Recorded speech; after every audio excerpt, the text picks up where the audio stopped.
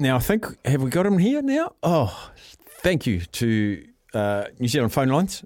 Joining us now, Tony Johnson, Sky Sports voice of rugby. TJ, was messy, but we got there eventually.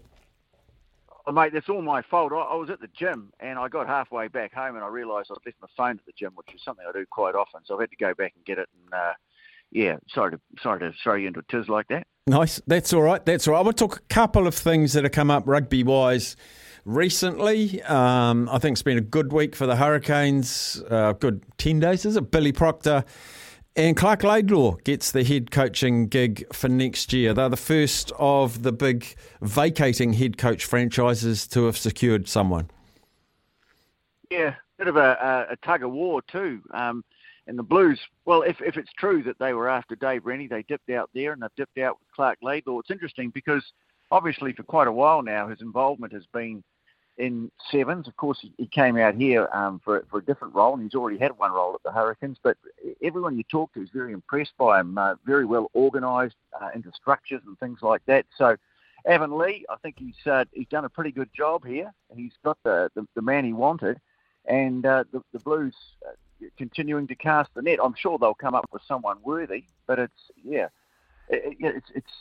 quite a significant coup, I think, to get a guy who will have some new faces on the panel too, obviously with Chris Gibbs standing down as well.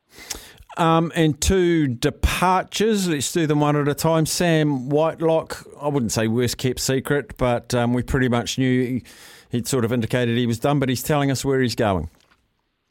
Yeah, no great surprise. Off to France to join brother Luke at Pau. It's a famous club. I think Conrad Smith played there for a while. And no one would begrudge him. I mean, at his stage of life, he, deserves the opportunity. Going to go for, I think, a couple of years. Going to take the family with him. It'll be a great experience for him and just something he richly deserves. He's given all he could, both to the Crusaders and to New Zealand rugby. Leaves a massive hole to fill because not just a great all-round player, but just such a bit of a scientist when it comes to the line-out. And I think... obviously he's still got time to go in the black jersey, but I think I'll always remember the line-out steal that was destined for Victor Matfield and never made it at a crucial stage of the World Cup semi-final at Twickenham in 2015. And all I can say is best of luck to him. Darren Shand, a very familiar face to all of us who's been part of the All Blacks environment for nigh on 20 years. TJ, he's off as well. Yeah, and part of an ongoing changing of the guard in the All Blacks. Obviously, I suppose the focal point of it, or the key point of it, has been Scott Robertson. But also I think Gilbert Enoka is one who's been around even longer, departing, and now Darren Shand. It's no great surprise. It's been an interesting role. He's a fairly quiet, unassuming sort of a guy publicly. Behind the scenes has been a very important role. When he first came into the team, it was almost as if he was the chief executive officer, a very low-key chief executive officer. I think that New Zealand Rugby decided they couldn't afford to have a situation where, the manager was just there at the coach's beck and call. In fact, the buck really did stop with Darren Shand. That the coaches really answered to him. I mean, it's not that he flexed his muscles or threw that around, but that was the structure, and I think it worked very well. And it changed towards the end of Steve Hanson's tenure, when you get the feeling that Hanson wanted to assume a more leading role in the scheme of things, and he promoted Gilbert Enoka to a co-manager's role, and it was just an interesting, a bit of a power play, I thought. But to me, Darren Shand, he was a very important part of in a great All Black era that saw them win 2 World Cups. He brought some stability to the role where you'd had Colonel Cuddles, and then you'd had Tony Thorpe, who was kind of there as he was really a guy there to do the beck and call for John Mitchell and Robbie Deans, and I think he stabilised things very well, Darren Shand. But I think definitely probably overdue, and I'm not referring specifically to Darren or anyone, but I think some overall a need for fresh voices, fresh ideas, fresh changes, and we're seeing that now. And some might say maybe, it could have happened a bit earlier, but here we go. While we're trying to get you up online, I was struggling to find what the actual Blues team is going to be tomorrow night, and I've just realised the first team I read out was actually right, with Bryce Heem having to pull out, still no Bowden Barrett, Peter Feta off not much rugby, has the guiding 10 jersey, Harry Plummer to 12, and Roger Tuivasa-Sheck. The mystery of what's happening with him continues.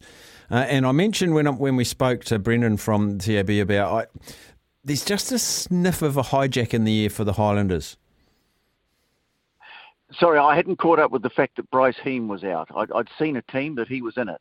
Yeah, no, so on their Facebook page an hour ago, and I quote, Uncle Bryce has unfortunately been ruled out of tomorrow's game, which sees Stevie come into 10, Harry to 12, and Roger moves to the bench. Yeah. Well, firstly, that's a bit of a shame for Bryce Heem because he's been playing so well. And obviously the limelight was very much stolen by Mark Talia last week. But Heem in recent weeks, he's just been showing so much thrust in the middle of the park. Harry Plummer has been rock solid. There was nothing flash about his performance last week, but in difficult conditions, there wasn't quite the fluency about the back play because it was a new combination. But no, I'm not really surprised to see that. It just seems that Roger Tuivasa-Sheck now, he's made his call to move on. I guess he's going to see the season out, but I guess the others in front of him in the queue, Plummer deserves to stay there, and I think they'll want to get Peter Feta some more game time ahead of the playoffs. Massive match for Fijian and Drua, who with a win over the Reds can potentially take a number 8 spot if the Highlanders weren't to beat the Blues. If they make the 8, what a successful season for them.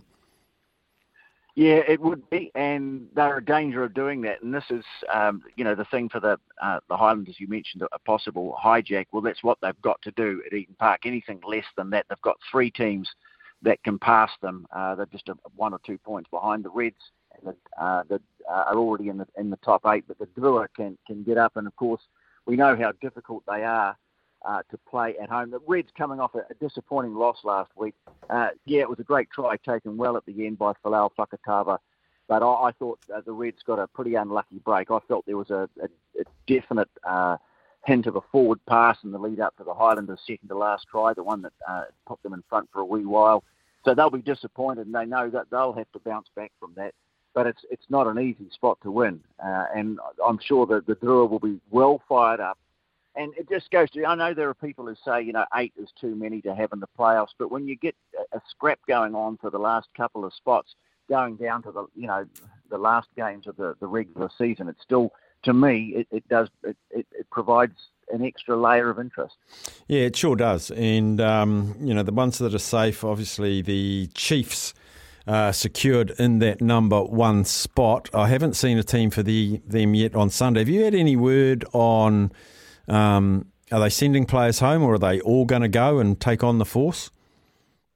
Not that I'm aware of. I think there was a feeling after the game last week that they were all going to head off. I haven't heard of anyone coming home. I'd basically just waiting to see what the team is. And it's an interesting one too, because I think they'll want to keep the momentum going.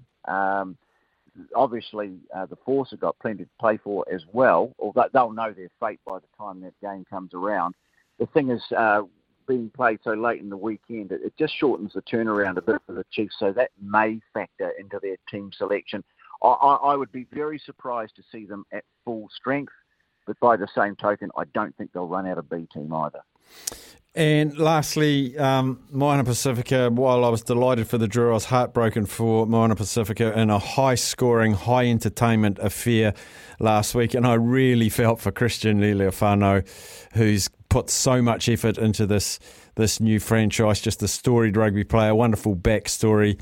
I think I wanted that kick to go over for them.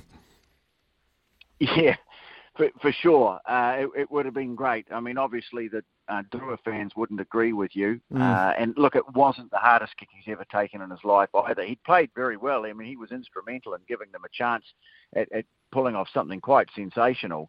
But I'm afraid that's been the story of their season. There's been 3 games now where they've either led with the clock in the red, or they've had the chance to take the lead and win the game with the clock in the red, and they haven't taken either of them after a week in which it was announced, obviously, that